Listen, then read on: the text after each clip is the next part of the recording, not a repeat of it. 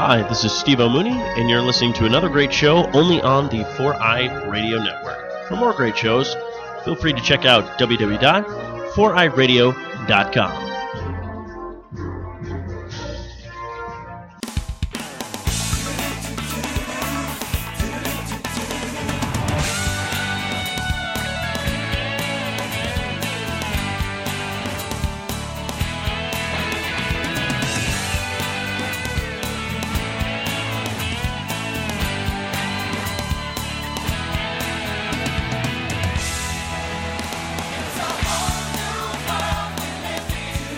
Welcome to episode 90 of Victory Road, a Pokemon podcast. It's time for another adventure in the world of Pokemon.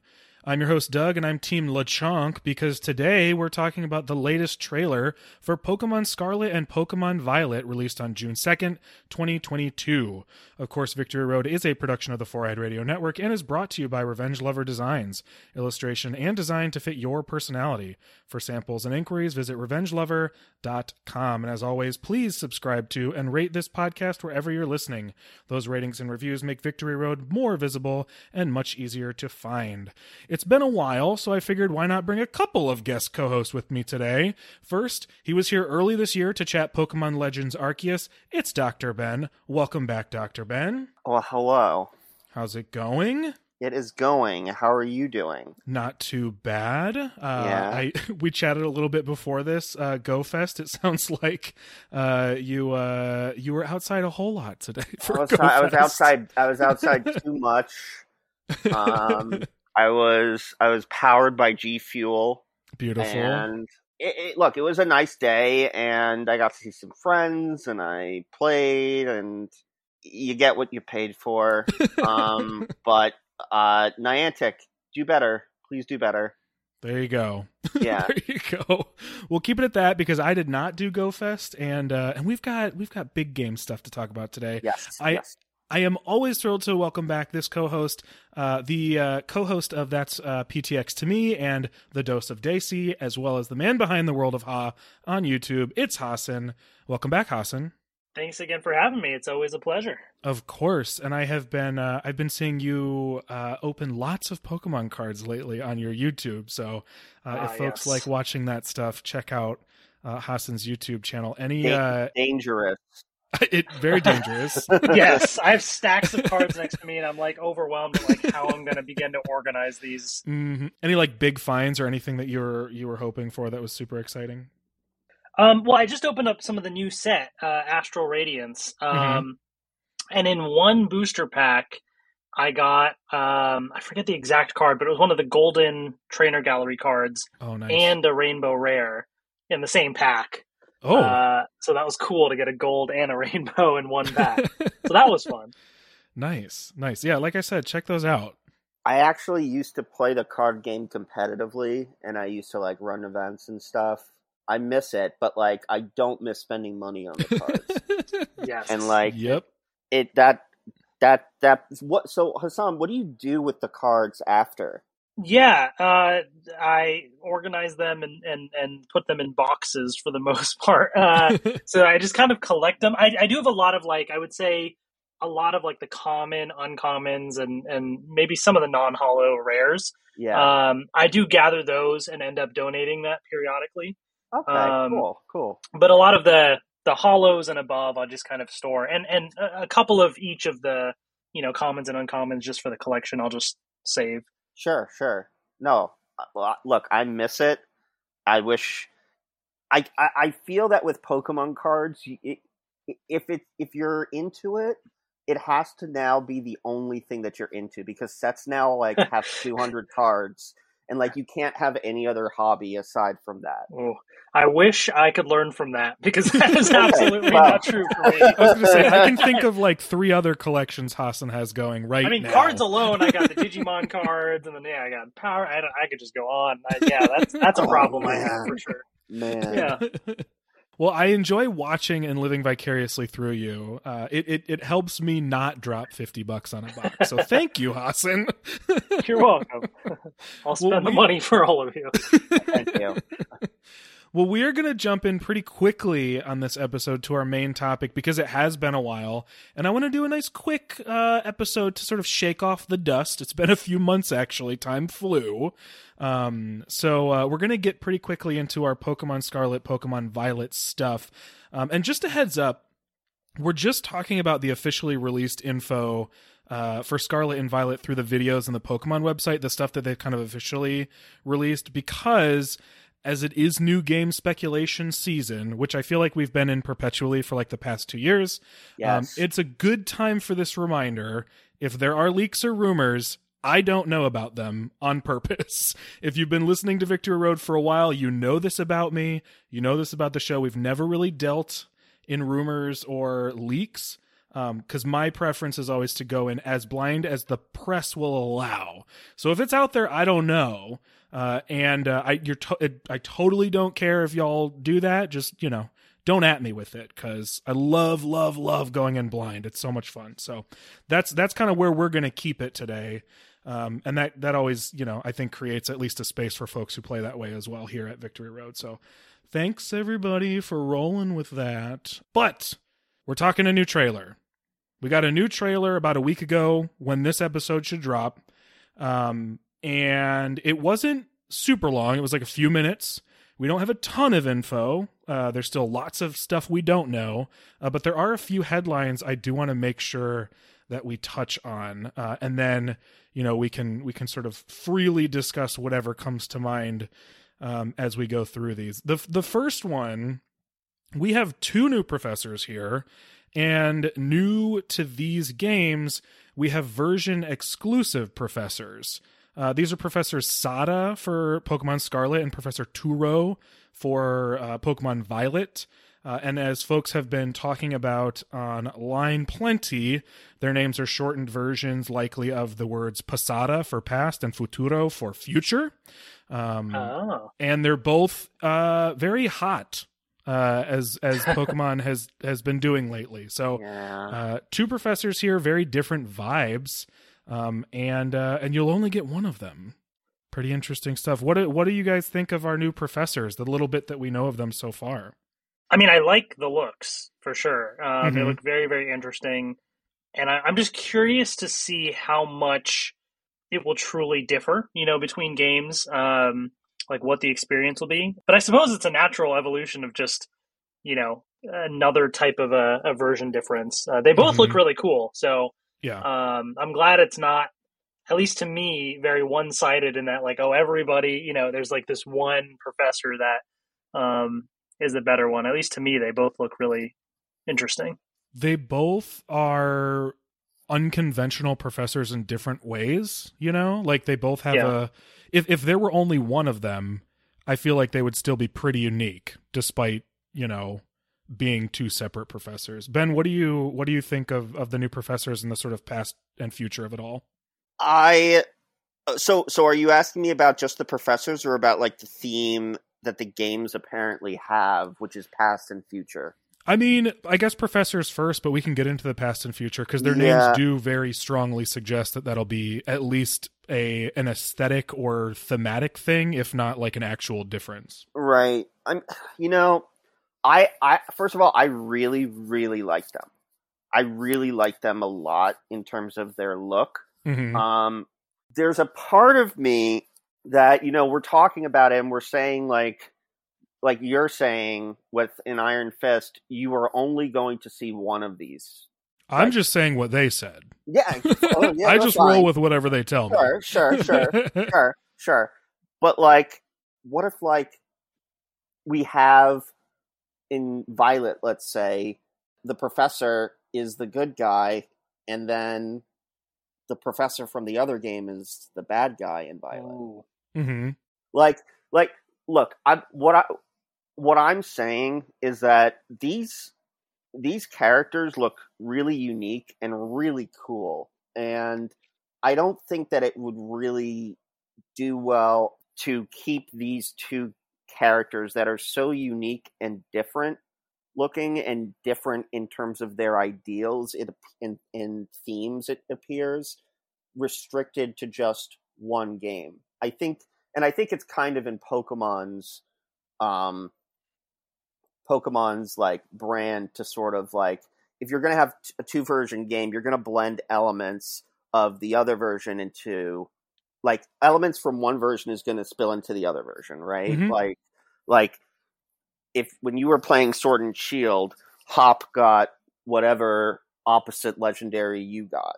Like I think Pokemon can do that with these professors. I think that because past and future are competing ideals, right? And so I think that it would be. I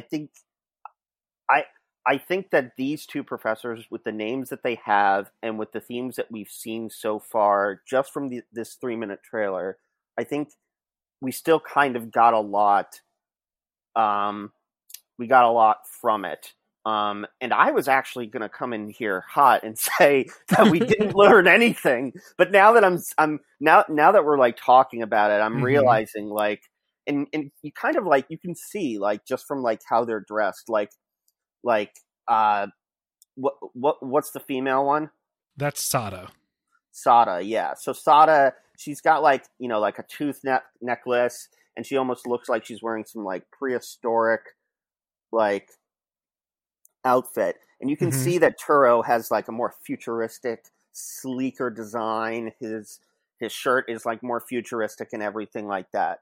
So, I know that this is a very like long way of me saying. No, like, I get what you're saying, because I think there's a distinct possibility that when the Pokemon Company says, you know, your professor depends on the version you get, that could just mean the professor who is, quote, your professor throughout the game, right? Yeah. And that doesn't mean the other one couldn't pop in or be a character throughout, that they kind of swap for the versions. Also, the fact that it's past and future, and we just got a game that dealt with time travel, means that Pokemon isn't afraid of that sort of thing. So it could be that neither one of these professors is actually from the era that we're playing in, or it could be that, you know, one studies the future and one studies you know, there's a number of ways it could play out, and I think you're right. There are a number of ways they could bleed into the other version very naturally. Like this, like looking at them, I get very like Maxie and Archie vibes.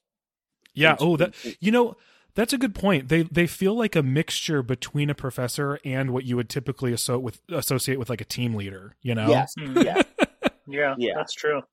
I love that idea, though, of the, you know, I know we have a lot of past and future, but what if it was a past versus future? And like you said, if the other one was the villain or something, like, and not necessarily even, it doesn't have to be maybe a true villain, but whatever they're doing, they think they are the right one, and you get different perspectives depending on which game you play, or that's a really interesting concept. Yeah, and then because we get screwed into a third version every single damn time, and the third version's the present, like, come Professor on. Sente. It's freaking written there. Like, come on.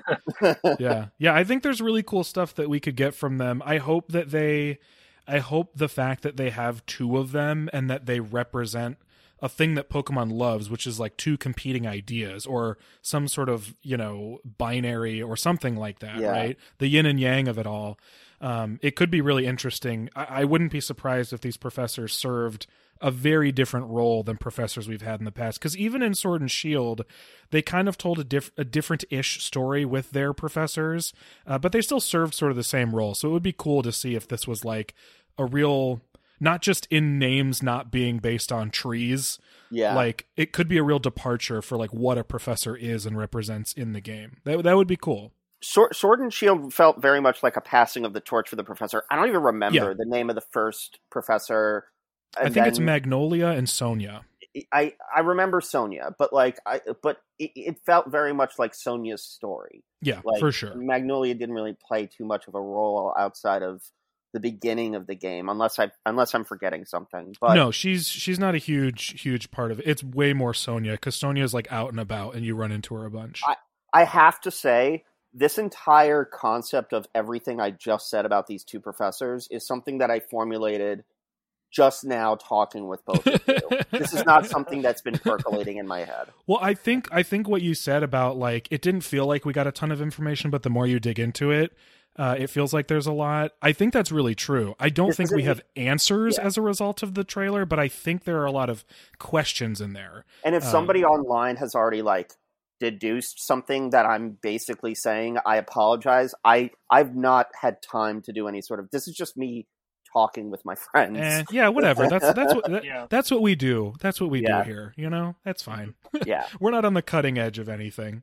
We're just hanging out. Doug, what do you think of the professors? What do you think? I think it's hilarious that they're both basically models. Sure. But I do think it's really fun. I do think the dynamic is interesting, and I really hope that the fact that they do break the mold in a number of ways is an indication that their characters also break the mold some way. Mm-hmm.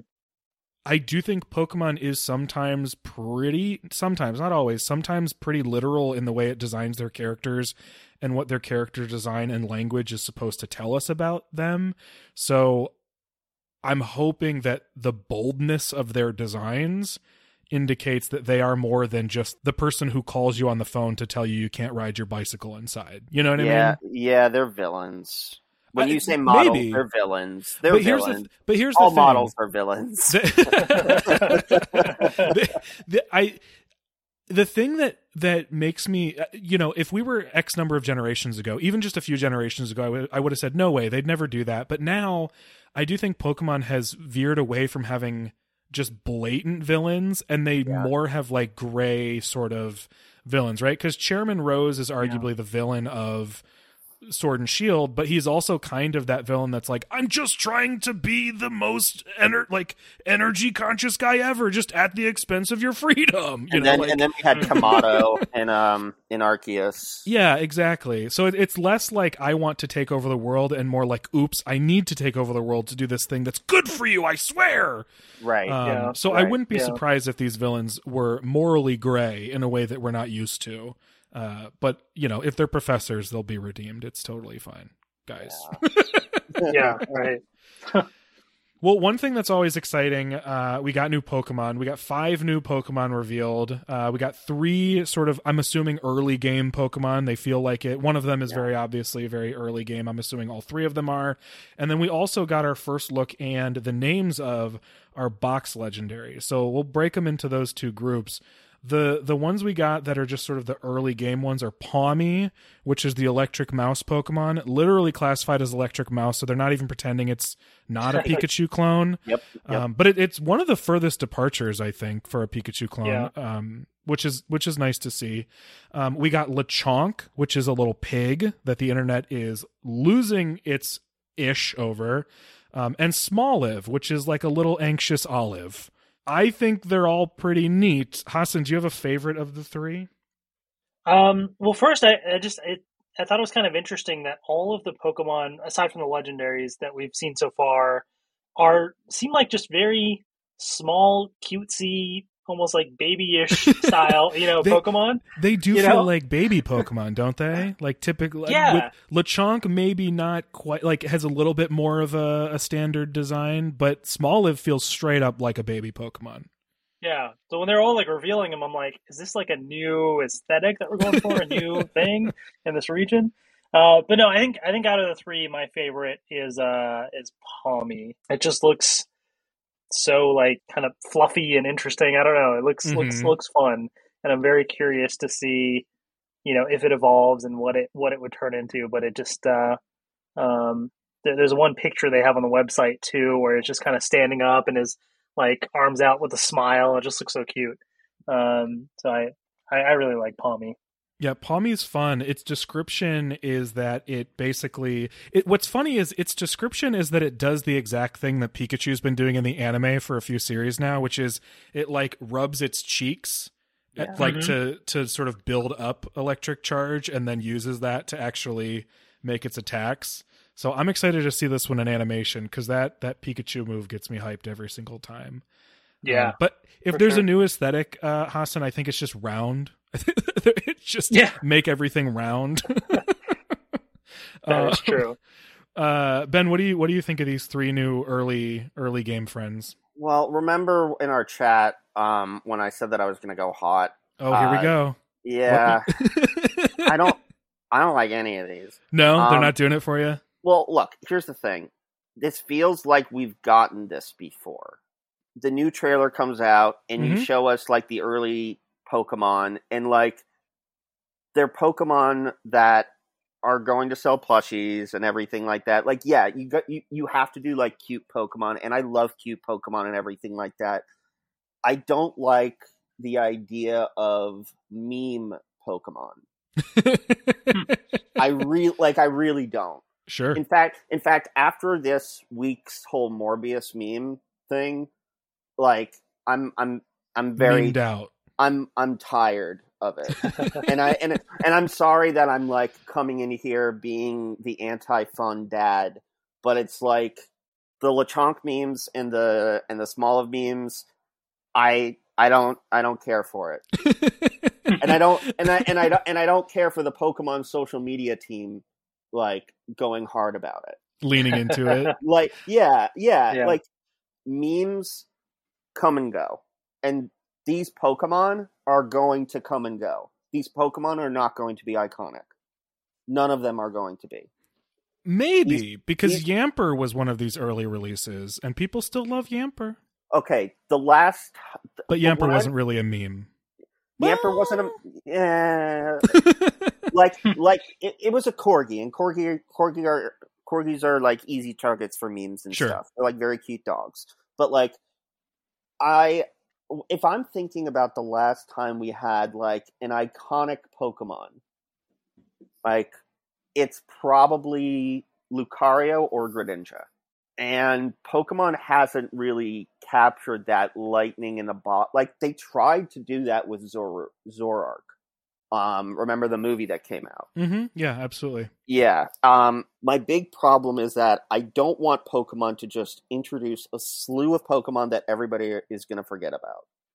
I think that's a fair concern. I think there's also a balance thing to it, because I think the Pokemon you highlighted are sort of part of a category, right? And then I think all Pokemon fall into sort of like contest style categories where it's like, here are cool Pokemon, here are cute Pokemon, here are, this or that Pokemon. Power, all that. Yeah, exactly. Yeah. And I think, like, when you were trying to think of, the most recent iconic Pokemon, my first thought was Mimikyu, but I think there's an argument to be made that Mimikyu falls into what you're considering sort of like a mimetic Pokemon, right?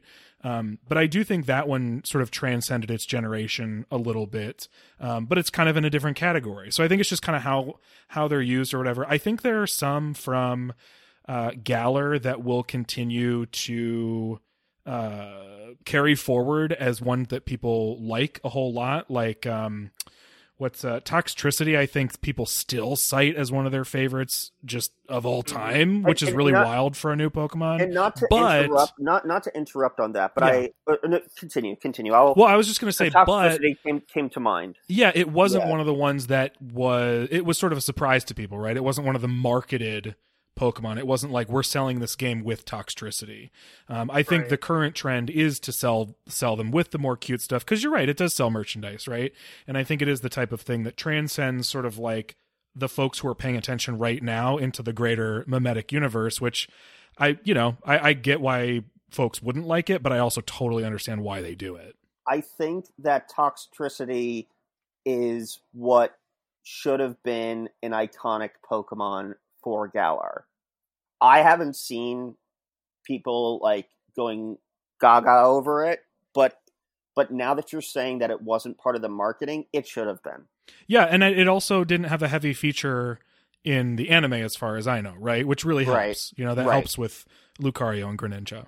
And I think with the last couple of games too, I feel like earlier on they were really also pushing the regional variants a bit more. Oh yeah. Whereas this time we haven't seen that yet, so it's a slightly different approach, at least earlier on in the marketing, to focus on something completely new versus, here's this new take on something you already know. Especially when you think about Sun and Moon, right? When they're introducing that idea, that was like a huge piece of the marketing was like, look how tall this Executor is, Right. We'll see if I would be shocked if there weren't regional variants, but I wouldn't be surprised if there will be. Yeah, I'm sure there will be. There's got to be some, but I wouldn't be surprised if they really back off of that being like the selling point, because at this point it's fair game, right? It's not just Kanto, it's not just nostalgic stuff. At this point, I'm hoping that it'll just be whatever makes sense to them in the moment, as opposed to trying to breathe new life into things. Who was the first regional variant that they showed off for Sword and Shield? For Sword and Shield, it was probably Weezing, That's but I don't right. know for sure. No, you're right. It was Weezing, and then it was Sirfetch'd through a website. Yeah, Sirfetch'd was a whole like mystery, right? They did the whole like, here's a weird glitch. Yeah, they glitched out the website for that. Yeah, and then Ponyta was through like a 30-hour video Sarah B. had to watch. It sure was. And I kind of like that sort of stuff. I know I just said that I don't like memes and that sort of stuff, but like, I don't know.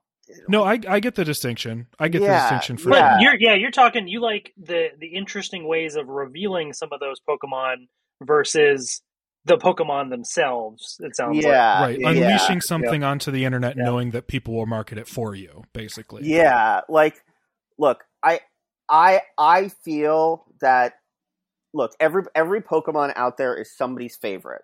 Totally. There was somebody in college who told me Ivysaur is their favorite Pokemon. Fine. Whatever. Okay. Me, Latios, Lucario, Salamence, and Lugia. Like, those are my favorites. Mm-hmm. I do feel that, like, Lechonk and Smoliv, like, are going to be forgettable. And this Pikachu clone that I've already forgotten the name of is also going to be forgettable. I don't know, man. People love a pig Pokemon. Here's the thing. Can I give you a silver lining for Lechonk? Maybe because I'm Jewish. I don't know what to tell you. Like, I will say, I'm kind of with you. I actually don't really like Lechonk, so maybe that's an unpopular opinion. But I think Lechonk was the one people first sort of reacted to. I think Smoliv's kind of taken over a little bit. Yeah. But here's what I think the silver lining is for Lechonk, right? And this goes outside the sort of can we meme this thing. I like that our first normal early game Pokemon that is often, but not always, often some sort of rodent variant. I like that it's something different this time. Presumably, Lechonk is like our early normal, what would be a rodent. And I think that's neat. Mm-hmm. If that's the case, I welcome that. I welcome a pig over rats and rat. or Rattata even, like or Yungoos, like all of that. Like, oh gosh, I welcome that idea. I think it's like it's kind of what Wooloo was, right? That was like our early game normal. So if they're gonna move away from rodents, I'll at least give them a point for that. That's fair. Do you think that the Pokemon art team is like? Do you feel that like their design team, in terms of the Pokemon that they're coming up with, do you feel like they are improving? Like, what are your thoughts? I don't know that it's so hard to say. I don't feel like it necessarily goes up or down. It's just kind of like, I don't know. It's so hard to just describe in general. I feel like there's always going to be certain designs that are, good, and some that just kind of are a miss for me.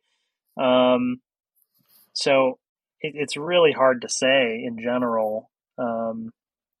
Pokemon is a weird franchise, like a weird creature franchise for this reason. I think like if you tried to tell people what a Pokemon looked like, if you tried to tell somebody, I want you to draw a Pokemon, here are the parameters, I think it would be hard to do, like to capture the entirety of it. But I think it often falls into the realm of, well, I know what looks like a Pokemon and what doesn't, though. And we know that the Pokemon Company clearly has some sort of parameters because they describe Ultra Beast as explicitly breaking their own rules. So we know they have some sort of rules. It's just I don't know what the rules are. And I think the rules probably evolve, pun intended, I guess, with the generations, right? Because you have Fakemon artists who specifically try to redraw Pokemon outside of their generation. And it's really obvious when you look at something from Kanto, like a seal, versus something from Galar, like it just looks wildly. Or honestly, here's a good example. Oddish versus Smoliv, I feel like have very different design aesthetics, but they're kind of like the same Pokemon as far as we know. They're like a little seed. You could take both of them and put them side by side and be like, yes, these could live in the same world. Yeah, you could envision a world where Oddish never existed and Smoliv did instead, or vice versa. Right. But I also feel like it is a little different nowadays too, because of the fact that the artwork that you see versus the 3D model in the game can also make quite a difference. Sometimes one versus the other really like changes your perception of whether you like the design or not. I'm thinking of that really makes a difference. Bibarel, from seeing Bibarel or Bibarel or however you say that name in 3D was horrifying to me. I was like, I don't want to see this 3D model ever again. Please don't do this. Yeah. So I think you're right, Hassan. Like they have to design with different things in mind.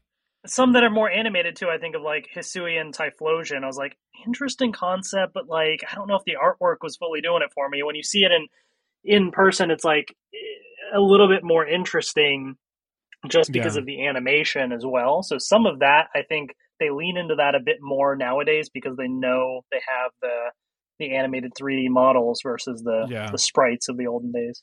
Yeah. I think also, Ben, with there being now nearly 1,000 Pokemon, I think that each generation is more likely to have something that feels unique to the aesthetic of Pokemon than we would have gotten in like Gens 1 through 5, where I think they were trying to hold more closely to what the aesthetic was. Because like I think of something like Ice-Q, I think that's pretty far from what a Pokemon typically looks like, but I don't really mind because it's like a weird one-off, like, oh, you're a weird one, aren't you? Right. No, you're right. And I think Ice-Q is actually a really good one to sort of look at as something that's like not necessarily that you would think of in terms of a Pokemon. Even Turtonator. Mm-hmm. Yeah. And to a lesser extent Drampa, but like, yeah. But there are definitely, I think there's always kind of that impossible to nail down line where you're like, this does or doesn't look like a Pokemon. So, and honestly, I think that line is being teetered for some folks with our box legendaries. Yes. How do you like that segue? Yeah, thank you. I appreciate it, or else I would have been stuck on this. We did get our box legendaries, Koraidon and Miraidon. And I think they look cool as heck. But I was also very surprised to see them because I do think they kind of push the boundaries of what I would expect Pokemon to look like. And I know legendaries often do that, but there's something about these two that I can't fully put my finger on outside of they kind of look a little bit like Digimon. Well, yeah. And I don't know what a Digimon looks like either. It's another thing where you're like, well, that either looks like a Digimon or a Pokemon. And I feel like this is teetering more closely to Digimon than Pokemon has ever gotten. Koraidon looks like Betamon, actually. Yeah, I think they really do have certain characteristics. I mean, the fact that they appear to be vehicle dragons, like I think that right there screams Digimon. What if we took an animal and also made it half of a jet? Yeah, but they did that already. They did that with Latios and Latias. That's true. That's a good point. But you know what it is? It's their faces that make it. I love them though. No. I'm not. So no, cool. But I agree with you. They look different. They are cool, but I'm saying it's their faces that make them look like Digimon. And the wheel on the one's chest. and there's that too.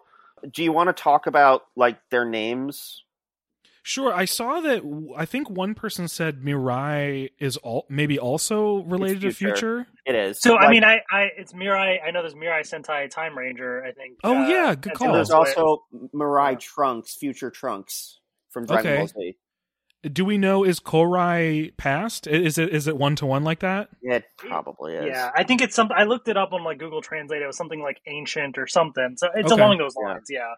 I mean, they obviously sort of represent their respective professors, right? Turo is the future guy who's sort of sleek and has a weird tech suit. Miraidon is the purple future one who looks more metal and has jets for feet, and has like digital eyes. So it's, they're in line with their sort of respective professors in games. So if we're making the link with the professors, I'm going to ask you, would you rather the professors of, let's say you're playing Violet, and let's say Turo is your mentor, and then all of a sudden Turo is evil, and he wants to resurrect Miraidon, and then you have to work with Sada to stop him, and then blah, blah, blah, blah, blah. Or would you rather be playing Violet, and Turo is a good guy, and Sada is the evil one? Would you rather your mentor be evil, or would you rather the alternate professor be evil? Because I think that is absolutely where we are headed with these. Do you have a gut reaction to that, Hassan? I mean, I in general would probably want the alternate professor to be the villain, just because if you pick a certain one, I feel like whether consciously or subconsciously, it's like if I pick the one that's the more future themed, I'd maybe be more aligned with the future vision, and so to me, the past is the opposite, and that's who we're fighting against, sort of a thing. So I would want it to be like I'm on the side of the version I'm choosing and aligned with that professor. But ultimately, I think either way could be an interesting story. Yeah, right. I'm a little conflicted because I like when games are willing to surprise me or do like write narratives that really catch you off guard or sort of flip themselves on their heads and whatnot. And some people are going to hate that I'm saying this, but I do tend to look for certain things from a Pokemon game. I know Derek and Tommy and I talked about this when the three of us talked about Brilliant Diamond and Shining Pearl. Sometimes it's nice, and this is just me, some folks don't need this, but sometimes it's nice to play a Pokemon game because there is a general sort of like reliability and like atmosphere about them where you feel like you're kind of safe. Not that the game has to be safe, but like you as a player are kind of safe. Like you're not actually fighting other people. They're arguably, I have huge quotes here, not violent because of that fact. You're not fighting other folks, even though you're making animals fight. And so my gut reaction is to say I would rather the opposing professor be the bad guy, but I'd be lying if I said there wasn't a part of me that loves games that really sort of like play on your emotions like that, to have you grow close to your mentor and have your mentor turn out to be a bad guy. So I think I'm fine either way. And I think it's just a matter of if it still feels like Pokemon at the end of the day for me. If we're talking about the designs for the Legends, I like them. I was lukewarm when I first saw them. And I'll be honest, I was lukewarm on this whole trailer. And I think it might have been because this came out right after the premiere of the new, or maybe it was right before the premiere of the new Sonic game footage. Mm-hmm. That made me feel really weird. So like, we've got a lot of open world games coming out, and everybody wants to chase after Breath of the Wild. Every game wants to inject their own Breath of the Wild flavor into it. I don't know. Like, I want to talk about the region a little bit. Oh, we will. There's one thing I want to get to character-wise before we get to all that, because I think that'll be the biggest chunk. Yeah. I will say, well, I'll save it till we talk about the open world piece. I just want to talk about Nemona for a hot second here, because we're introduced to a character named Nemona who is told to us, or who's introduced to us as our rival. Yes. And the reason I want to bring up Nemona, not because they've told us anything about her, but because I think she has a pretty conspicuous piece of hardware on her arm.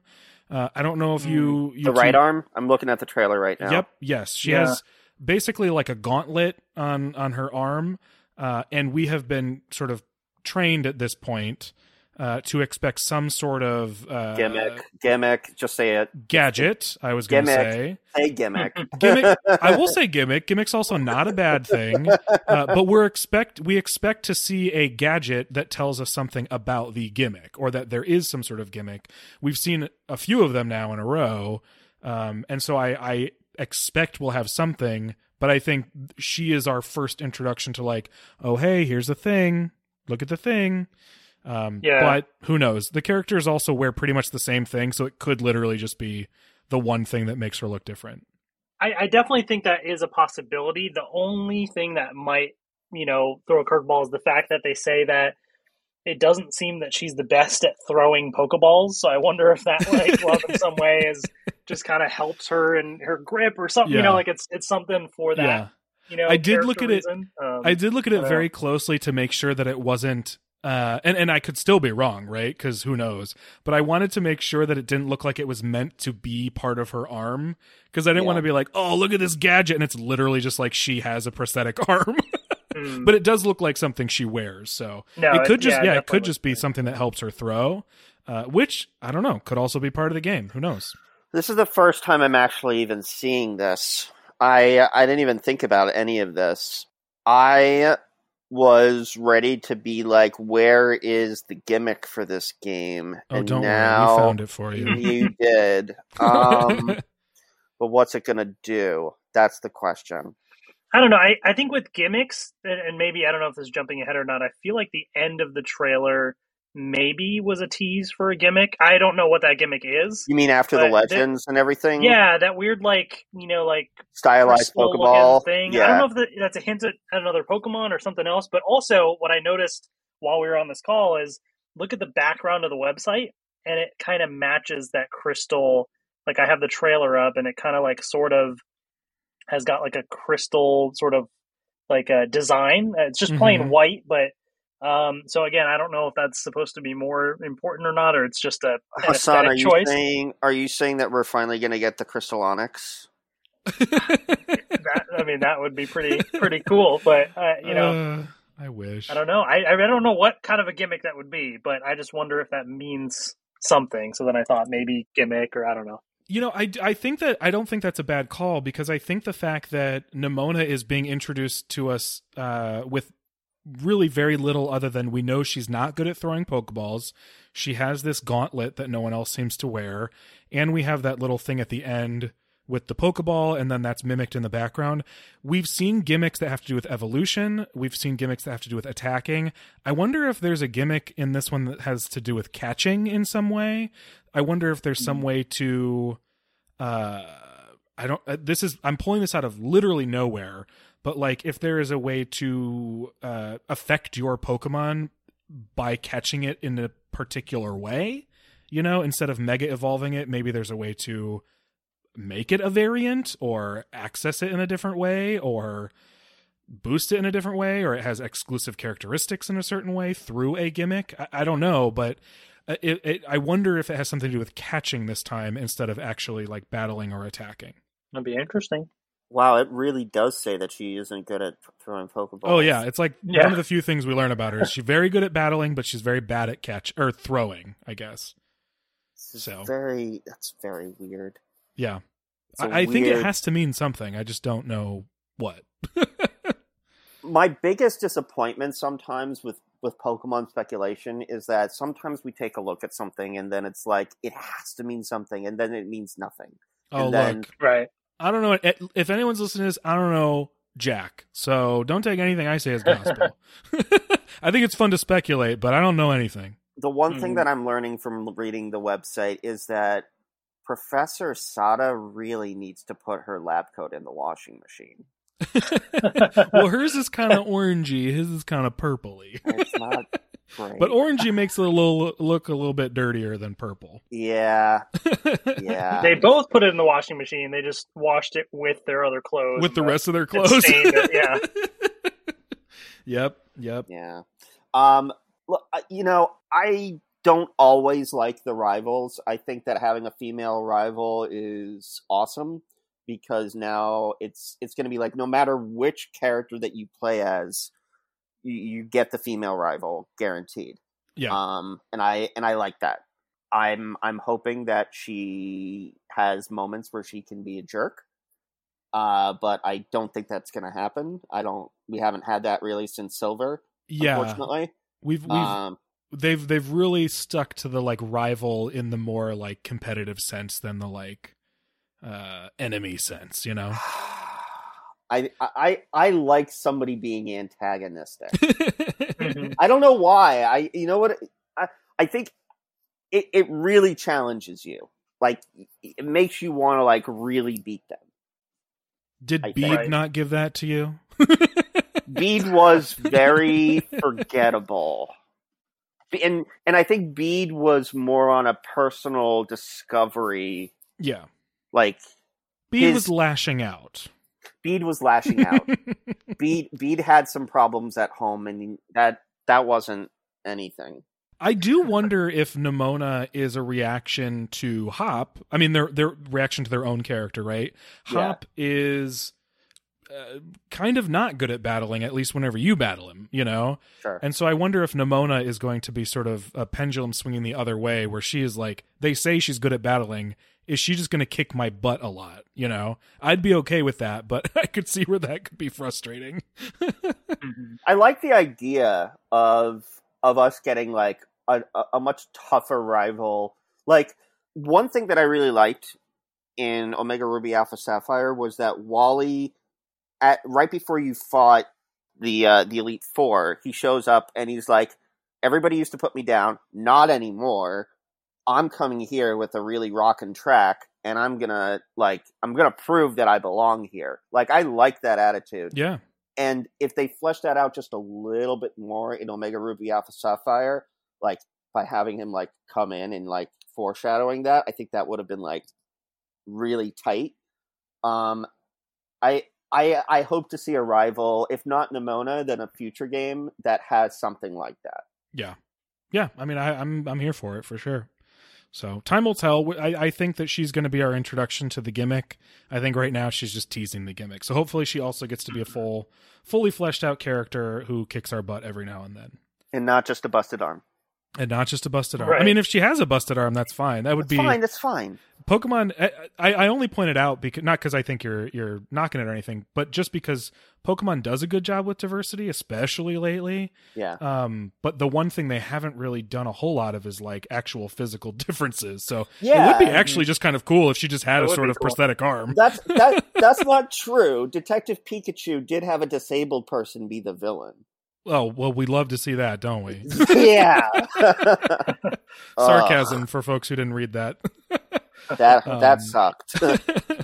But let's move on to the headline. I think the thing that's been a headline since that teaser, which is that they are touting this as an open world game, and there was a distinction I saw somebody make on YouTube where they said, look, they've called it an open world game, but they've called it an open world game specifically on their social media.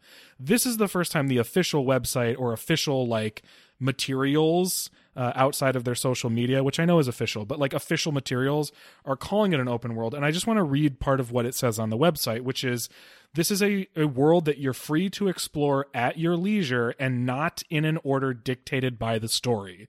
That's on their website. So we have at least a bit of an idea of what they are considering an open world. I always get nervous when people talk about open world because it doesn't automatically mean, like, Skyrim. It doesn't automatically mean Legend of Zelda Breath of the Wild, right? Like, you can have something that is technically open world and not work the way that those do, but that is promising and that is exciting. I think, you know, Ben, you mentioned a lot of games want to have that Breath of the Wild element, but open world is something people have been wanting from Pokemon since Gen 1. They have been imagining what it would be like on an N64 to play in an open environment, if not a full-fledged open world. So them talking about exploring the world not being dictated by the story, I think that's something fans have wanted well before they even knew what a Breath of the Wild was. The idea that you could go to any gym first, maybe. The fact that you could choose where to start, maybe. The fact that you could see something and be like, I'd rather just go there instead of going, you know, through this desert, maybe. I think that, to me, is exciting, even just based on a little bit we know so far. I have been wanting an open world Pokemon game for years, and when I just want to, like, clarify that when I was saying we're getting a lot of open world games, I'm just saying, like, I don't want it, like, to be overwhelmed by just a bunch of open world games. Oh, I feel you. Come the winter. I feel you. I you know, firmly, I think it's I think it's cool when one game can unlock the potential of other franchises, but not every game needs to be all things. So I feel you. I feel you. And they don't all have to be released at the same time. Yes. But look, I think, and I mentioned this on our Arceus episode, that like the big problem that I have with Pokemon is that it feels like in some way the last real quote unquote complete vision in terms of a Pokemon game was probably Heart Gold, Soul Silver. And everything else was sort of a stepping stone as they got towards this real, true 3D era.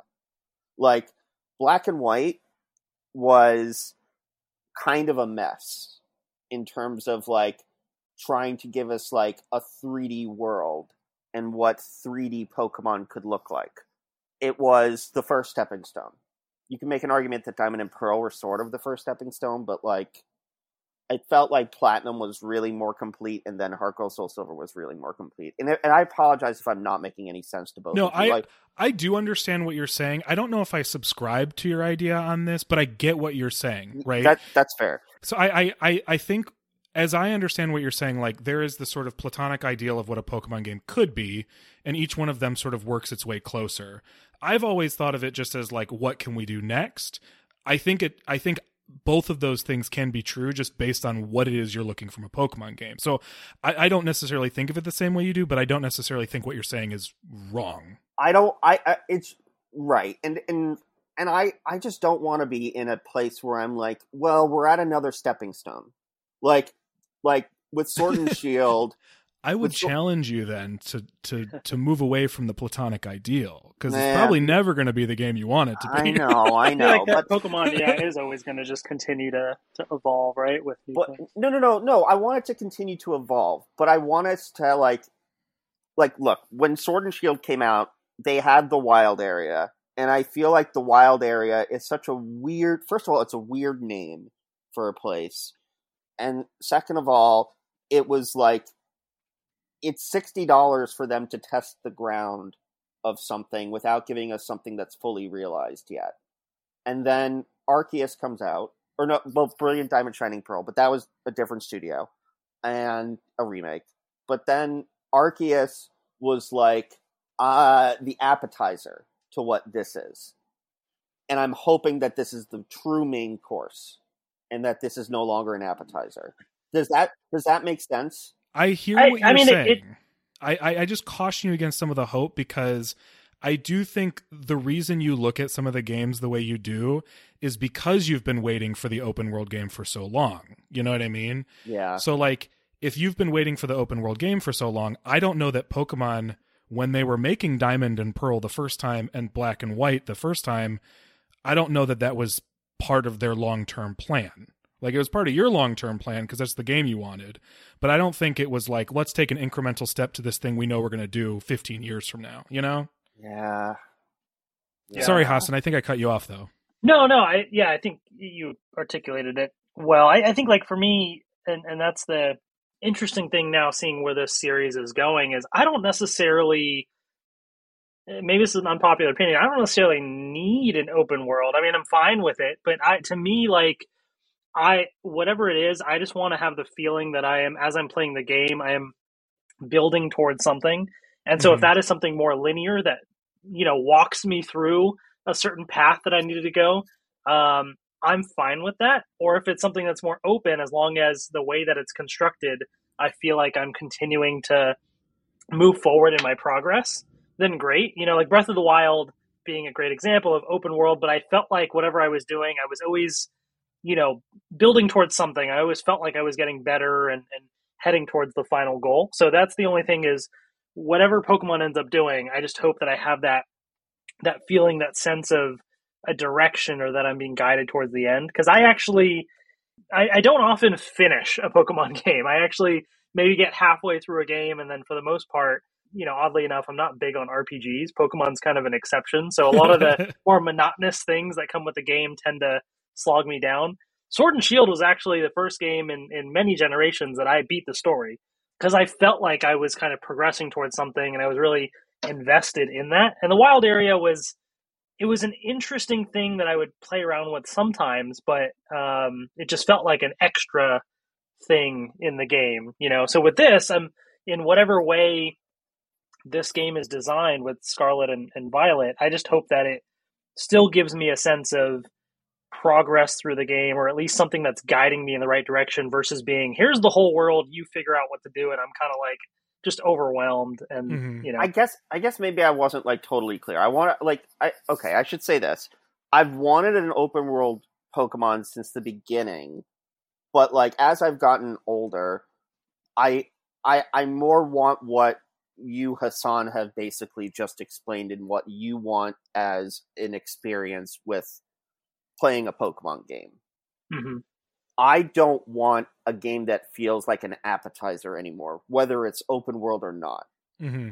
And Sword and Shield, like games since after Heart Gold, Soul Silver, have felt like appetizers. They haven't felt like complete works. They felt like appetizers. There has been something that's been missing. Maybe not Black 2, White 2. But X and Y, there felt like there was something that was missing. And maybe it was that maybe it was so minuscule that it irked me, like the fact that there wasn't any story element to Zygarde. And that they were like, oh, we're going to wait for Z, and then, oh, wait, we're not going to do Z, we're just going to put it in Sun and Moon. Yeah, I mean, sometimes it literally is stuff that they will admit they didn't include, right? And that stuff is easy to sort of point to. I mean, honestly, Ben, like, I hope this game is that for you, because then I'll have a better idea of, like, what has been missing from the games, and then I can kind of see it a little bit more clearly from your perspective. I mean, like, I don't want you to think I'm not understanding you, because I do think I understand what you're saying. I just want you to get a game that you like fully, Doug, I'm rooting for it. So much about me, and like it's such a stupid want of mine. I don't know. I don't think it is. Like I don't think it's weird to want to be fulfilled by a game, right? And I think that means different things for different people, right? So for me, Sword and Shield is the Pokemon game I poured the most amount of hours into, because it just scratched the right itches for me personally. Does it mean I love everything it did? No, not necessarily, but it scratched the right itches. I like other Pokemon games better than that one, but for some reason I could just keep going back to it. If there's a game that I think fulfills me in one play better, that's great too. I mean, I poured a lot of time into Sword and Shield, but for the wrong reasons. It was mostly shiny hunting at the very beginning of the game. But nothing wrong with that. Yeah, but like, look, I loved the feeling of Arceus a lot. I loved it a lot. But the thing that I didn't like about Arceus was how the Pokedex was just so small, and that you were running into the same Pokemon no matter where you went. That was a big problem for me.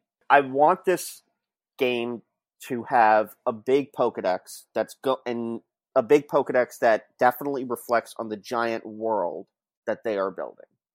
I think that is important, right? Like in an open world game, especially, you want to continue to have that sense of exploration or new things that you're discovering. So you need that variety. You need the large amount of differences in the places that you go and things you experience. That's important. It's not enough to just have different terrain. It's not enough to just have different items. It's not enough to just have new characters. Like, you have to show me like that this is a world that is terraformed and is completely different because of the ecosystem that is there and the different Pokemon that are there. Yeah, no, I get that. I will say, and I think this will kind of lead very well into the last thing I want to ask you guys. But I will say, everybody, I do not, and throw rocks at me all you want. I do not think you should expect the whole Pokedex, but I think there will be plenty. That's fine. That's fine. I don't know if it's been confirmed or not, but I think they've all but said it if they haven't said it. I'm over like. I'm more than over that. I'm just saying it because some people aren't. Sure, but I don't think that we need a 1,000 Pokemon Pokedex, but we need more than a 200 something that was. Yeah. Oh, totally. Well, and I think the best way to think of it, even in retrospect, is I know they called Arceus a core series game. I still think the best way to think of it is a spin-off. You know, new Pokemon Snap probably could add some more Pokemon, but I don't think about it that much because I'm like, it's a spin-off and it's doing a very specific thing. Yeah. So, but this does lead into what I want to ask. And Ben, I know one of them you're kind of already talking about, which is stuff you want to see from this game. Clearly, you want to see like a big, robust Pokedex. What other kind of stuff do you want to see in Scarlet and Violet? Let me expand on the whole Pokedex thing first, because I don't want to see too much old Pokemon. A big thing that I think Pokemon has done is that when they did Black and White, no old Pokemon were available, just new Pokemon. And I think that was a little too much of a pendulum swing in one direction that rubbed people the wrong way. And then they pendulum swung in a different direction for Black 2, White 2. And then they sort of held that pendulum there throughout, but at the expense of making less Pokemon per region. A happy medium is sort of like 65% new Pokemon, 45% old Pokemon. I think there should be more new Pokemon than old Pokemon. I don't think that that's going to happen, though. I think at this point that would be very hard to do. I think you're right. When I'm saying new Pokemon, though, I am including regional variants. Sure. And I think and I think that is the most important thing that Pokemon has sort of added. And it was long overdue. Like, they should have been doing that for a while. Like, of course, old Pokemon would be transformed by whatever ecosystem that they live in, whatever region that they live in. Like, that should have been happening already.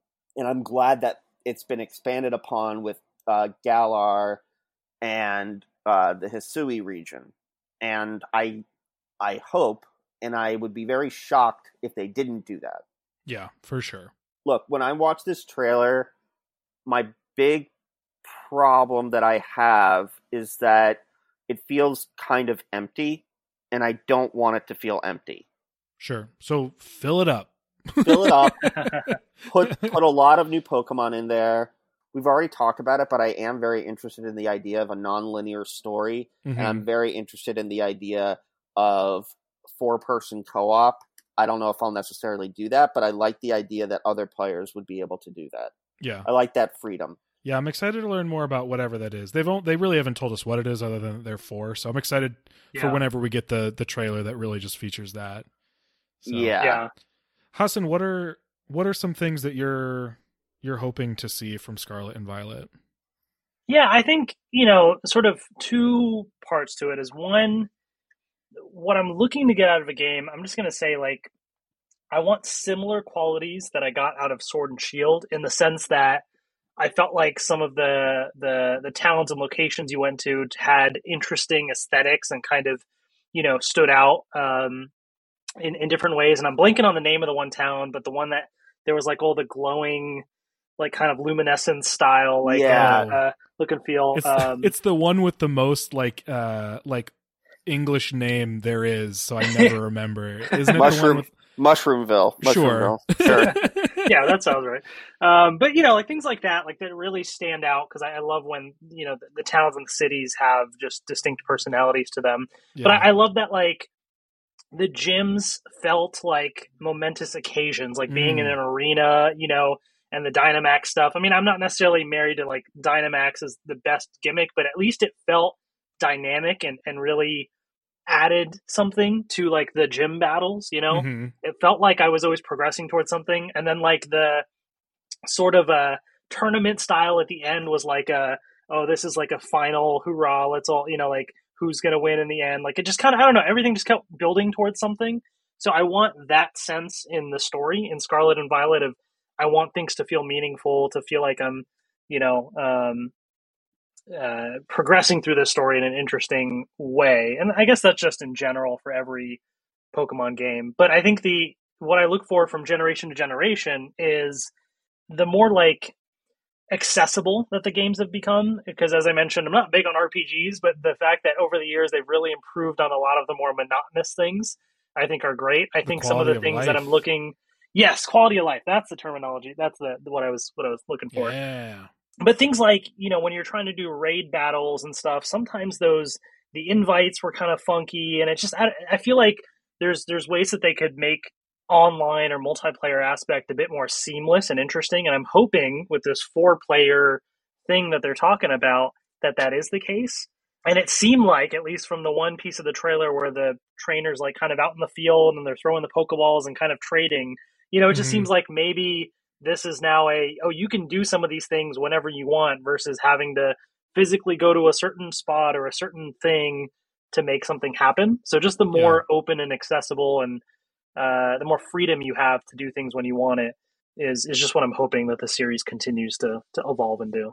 I think the online things that you were talking about, though, I think a lot of it is a problem with Nintendo. Oh yeah, I think it's the forever the Nintendo question. Like it's actually ridiculous that we're still dealing with friend codes.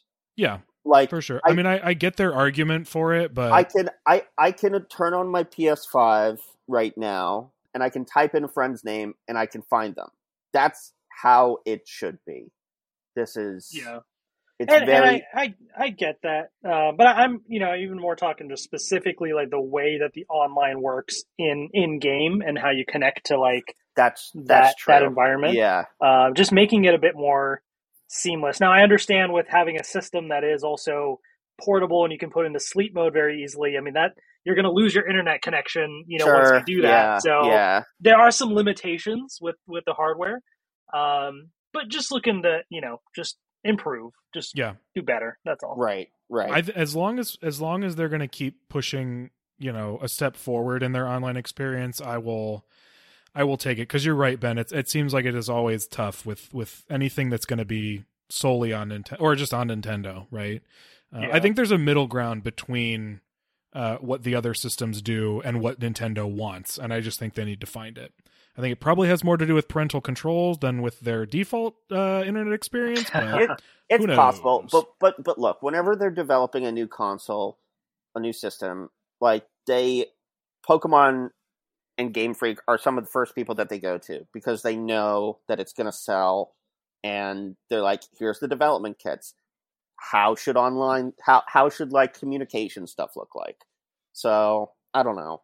Yeah. I mean, I hope that because they're, as far as what I want to see, I'm really hoping that the fact that they are stressing this 4-player co-op mode early in their marketing means that they feel confident they have a smooth, worthwhile online experience, however that looks. I mean, it will be friend codes. We know that. But as long as what comes after that feels like an improvement, I'm excited for that. I would not mind seeing Raid Battle, some version or variant of a Raid Battle come back.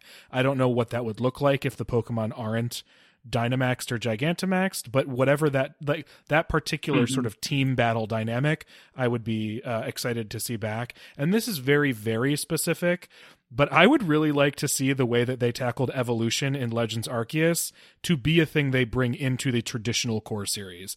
I really, really liked that Pokemon did not automatically evolve when they hit their level. They just told you they could evolve, and you said, go for it.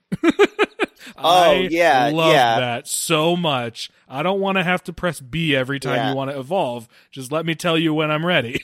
that quality. Well, that's a quality of life. Yeah, but I don't need everything from Arceus in the traditional core series game. But that I will take.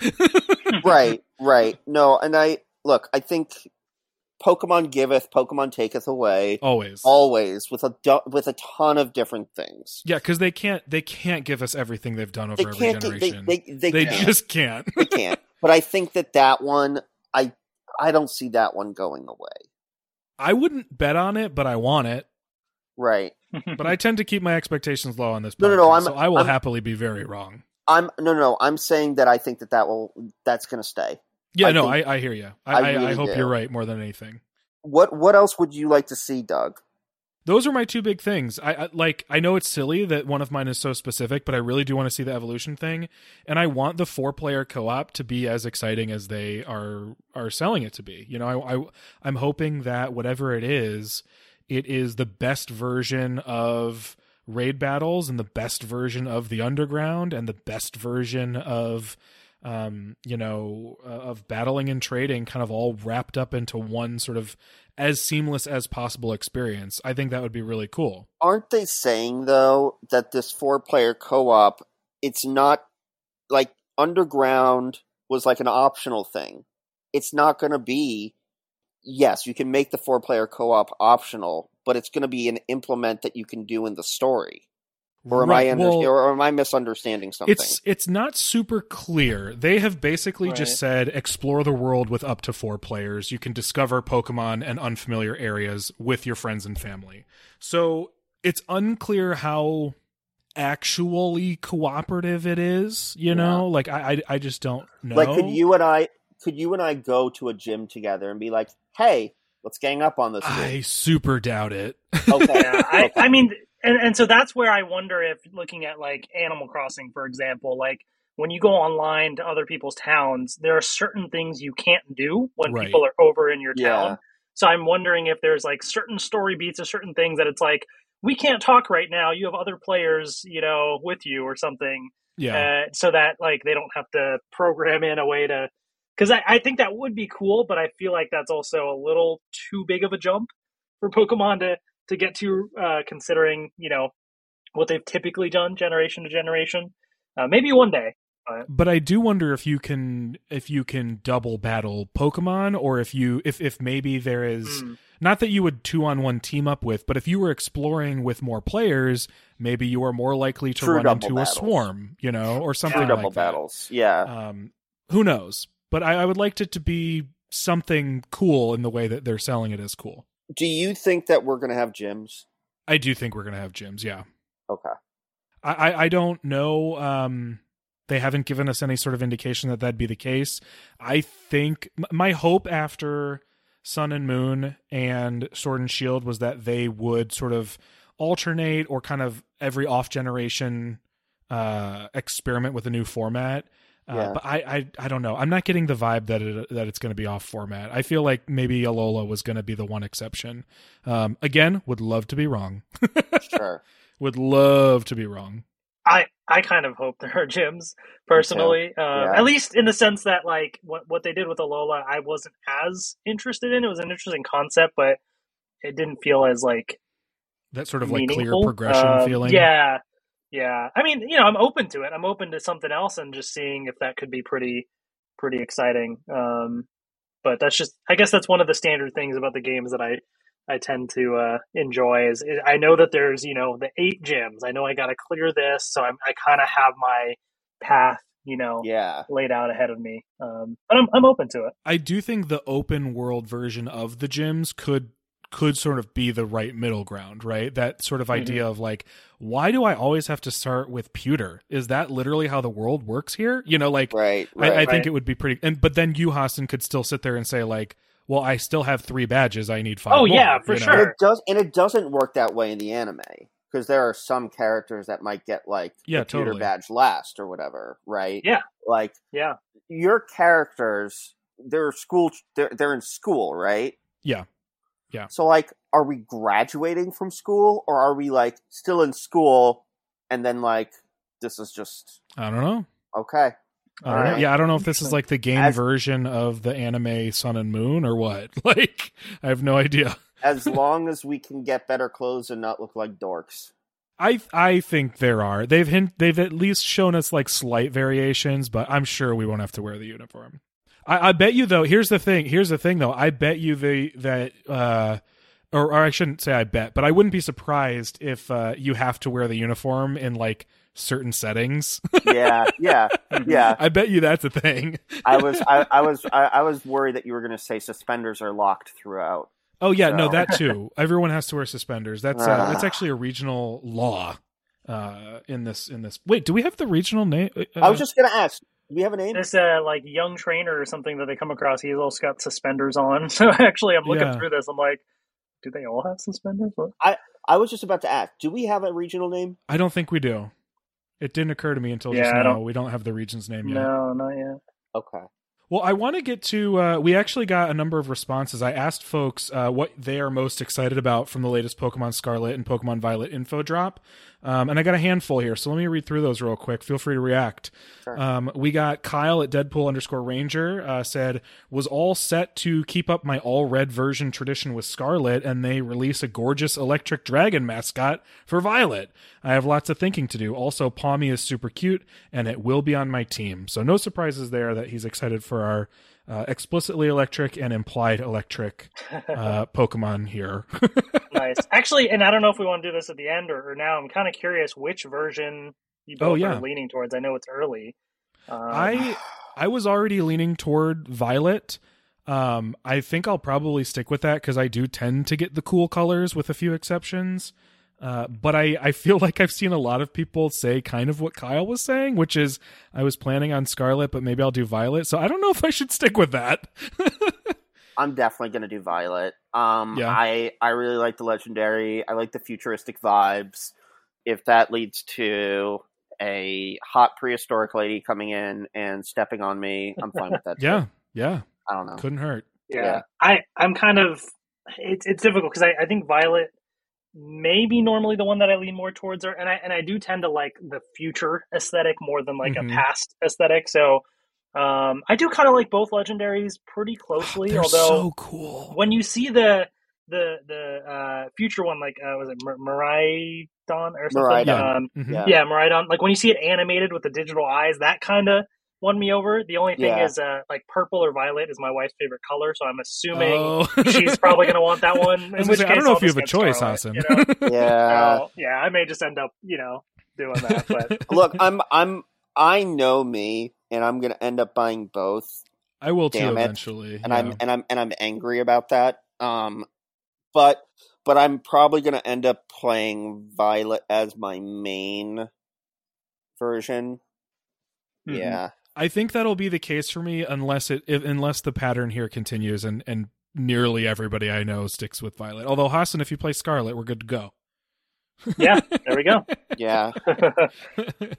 So Darebear at Derek B. Gale said, this might be the first time I play through both versions of the same generation simply because I already love both professors equally.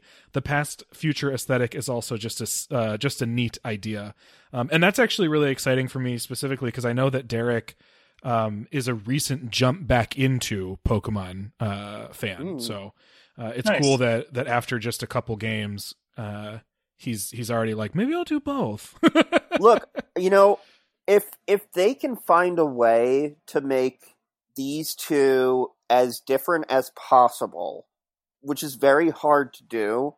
Yeah. Like, and I mean, not just with the professors and not just with like Team Magma or Aqua sort of thing, then yeah, I'd sit down and play both. Like I own both Sword and Shield, but I haven't like played Shield really.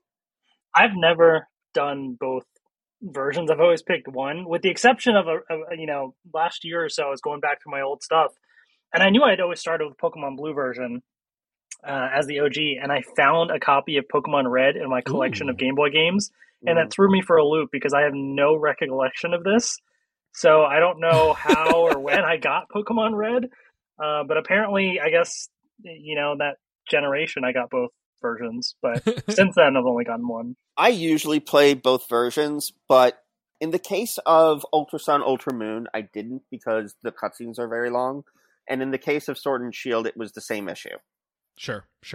TomTom at Awkward Comma says 4-player co-op. Interested in what the catching mechanics are, which I think makes sense. I think that's probably a question a lot of folks are asking after Arceus and into this, which we asked plenty on this very podcast when we were talking about Arceus. So not surprised that that's one that folks are asking. He also says the legends look dope, and most importantly, this little dude. And he included a gif of Lechonk. Ben, don't look. Hollywood Zach at Zach Lavoie says, super excited for the futuristic theme of Miraidon, the cuteness of Lechonk, and oh yeah, the freaking 4-player online co-op. What? And then finally, Shane at Shad Starzik says, Quaxley's animations made me so happy. Both legendaries were amazing reveals, and in all hearts, Turo. It was such a good 3 minutes, but those got me most excited. Before we leave, I want to ask, What do you not want to see? I know mine right off the bat. I would not like to see, and this isn't anything that really matters all that much, but I would not like to see an ultimate sort of final boss Pokemon that is just a collection of crystals again. Okay. I would not like that. Yeah. I've been hoping they would swing back and simplify the legendaries a little bit so that if we get another Necrozma, I think Necrozma looks cool, but if we get another Necrozma or Eternatus, I will be a little bummed. I like the Eternatus boss fight with the wolves howling. Oh, me too. I think it's a very cool fight. It was a cool track. It was a cool fight. It was a cool track. It was just... I just think it's an ugly and boring looking Pokemon. Yeah, it was very forgettable. Yeah. What about you, Hassan? What do you not want to see? I hope that... I'm blanking on her name, but the new rival... Nimona. Yes, I hope she's a more interesting character than Hop. I hope there's something more going there that kind of like compels me. Like whenever I see her, I'm like, oh, cool, another encounter versus, all right, let's get through this again. Because I kind of felt that way about Hop. But the other thing is, I just hope that they continue to stick with some of the quality of life things that they've done. Like, for example, experience share stuff that they've done. I know there's a few folks out there that are like very against it and want, the higher challenge. I don't have much time for games anymore. I don't want to spend, 20 hours doing something that can take. What, you got a kid or something? Yeah, right. So, I just hope that like they just continue to build upon the quality of life stuff they've done versus trying to go back to, prior games as well. So just those general things. Hey, Doug, do you want to know what I don't want to see? I feel like I could probably guess a few things, but let me know. Lechonk! Well, I hate to disappoint you. You will be seeing plenty of Lechonk. That is one thing we can guarantee. You know what I want to see, Ben? I hope that whatever Lechonk turns into is irresistible to you and is like the coolest thing you've ever seen and is on your team when you get that championship. What you want for me is not kosher. You don't have to eat Lechonk. Oh, man. Well, this has been a blast. Thank you both for joining me on another adventure along the Victory Road. Ben, is there anything or anywhere you would like people to look for you or anything you're doing that you'd like people to check out? I'm at Dr. Ben MD on Twitter. You can find me talking about pizza, Pokemon cards, puppies, Power Rangers, all the P's, all the time. If you haven't been vaccinated, please go get your vaccine. Yes. Yep. I spoke about it here on this podcast. Mm-hmm. If you have any questions or any concerns about the vaccine, you can reach out to me. Yes, absolutely. Do all those things, please. Or if you just want to nerd out, whatever. I'm here. What about you, Hassan? You can find me on Twitter at HassanAhmed120 and on YouTube at youtube.com/theworldofha. For Pokemon related stuff, as kind of mentioned earlier, got some TCG unboxings that I do periodically. But then, all the other fun gaming nerdy things and Power Rangers and Fortnite and all that fun stuff as well. Fantastic. And if you like what I'm doing here on Victory Road, you can find more of what I'm doing on Twitter at IckyBooley, ICKYBOOLEY, or on my other podcasts, Walloping Web Snappers, which is a Spider-Man cartoon podcast, Falling with Style, a monthly Pixar movie marathon podcast, and Novel Gaming, a podcast about books, video games, and bits and pieces of other pop culture. For information on this show, be sure to find the podcast on social media at Victory Road Pod. And if there's something in the world of Pokemon you know a whole lot about or would like for us to talk about, just let me know. Until next time, I am headed back to a Pokemon kiosk, perhaps, to take a rest and download lots of Lechonk memes and send none of them to Ben. See you later. Thank you. Bye. Bye.